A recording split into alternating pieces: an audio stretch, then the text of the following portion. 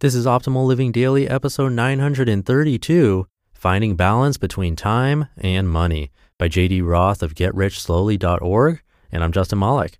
Happy Saturday. Welcome to one of the only podcasts in the world where blogs are narrated to you for free with permission from the authors.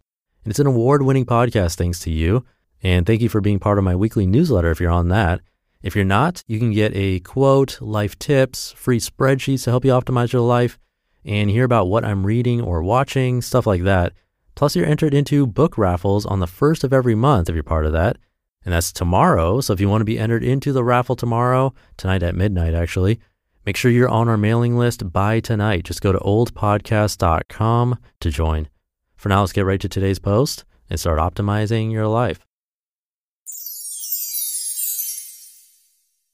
Finding Balance Between Time and Money by J.D. Roth of GetRichSlowly.org.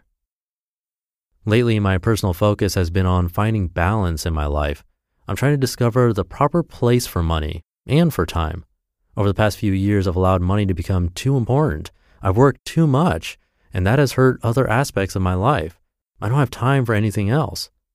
As part of this process, I've been reading the new edition of Your Money or Your Life, the classic book that influenced so many of us here at Get Rich Slowly. One of the author's main points is that time really is money, or approaching it from the other direction, money is time.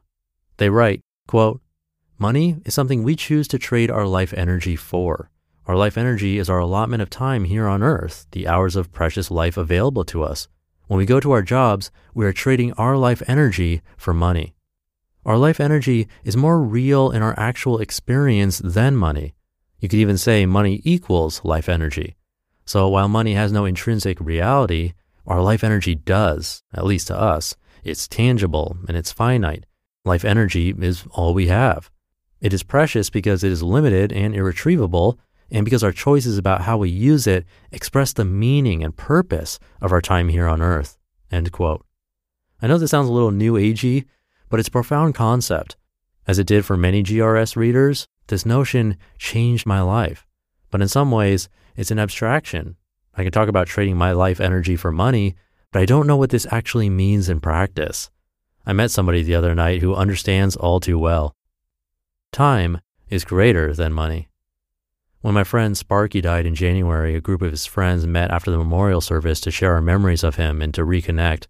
Most of us hadn't seen each other since high school graduation over 20 years ago. That first meeting was fruitful, and we've continued to meet once a month ever since. We got together again last Friday, and this time Jonathan made an appearance. Jonathan was a good friend in junior high and high school, but I haven't seen him since we graduated. He's one of those people who just seem to fall off the face of the earth. We spent some time Friday catching up. I told him my story about my struggles with debt and my current career as a professional blogger. "I don't even know what that is," Jonathan laughed.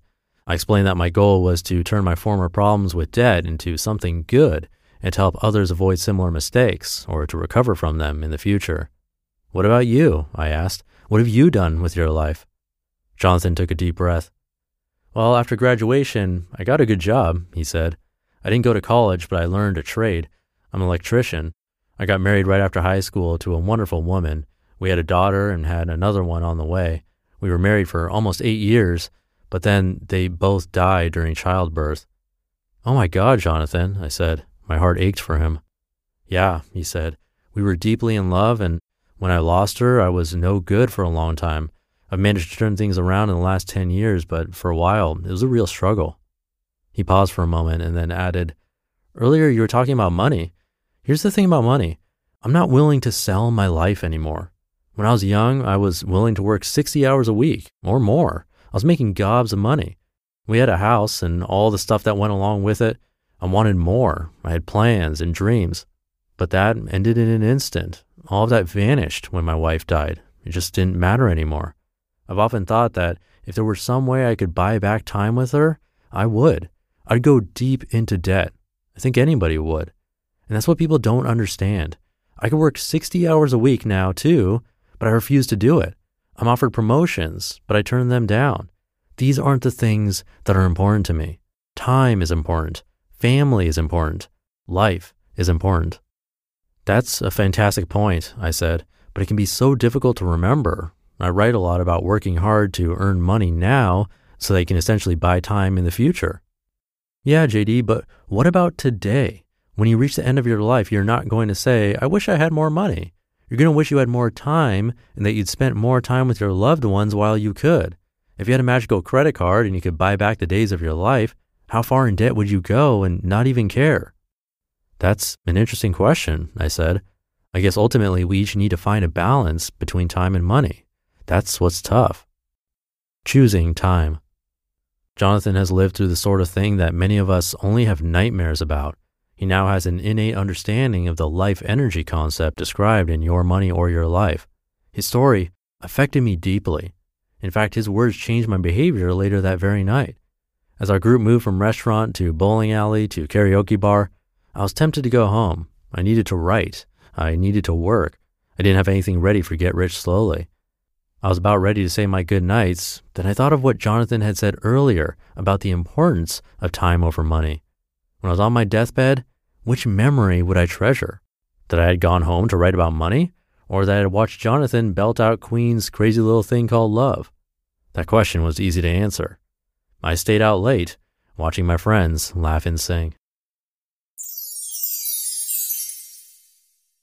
You just listened to the post titled Finding Balance Between Time and Money by JD Roth of GetRichSlowly.org.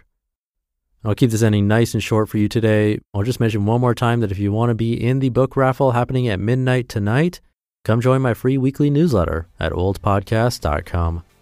Thank you for being here and listening every day, including the weekends. And I'll be back tomorrow where your optimal life awaits. Hey, this is Dan from the Optimal Finance Daily podcast, which is a lot like this show, except more focused on personal finance. Justin handpicks the best posts he can find from blogs and authors like Ramit Sethi, Mr. Money Mustache, and more, and I read them to you 5 days a week. So if you enjoy this podcast, come on over and subscribe to Optimal Finance Daily too. And together, we'll optimize your financial life. You've been listening to Optimal Living Daily. Be sure to hit the subscribe button to stay up to date on each new episode and head to oldpodcast.com. That's OLDpodcast.com for a free gift as well as more actionable tips and resources to help you maximize your potential. Thanks for joining us, and remember, your optimal life awaits.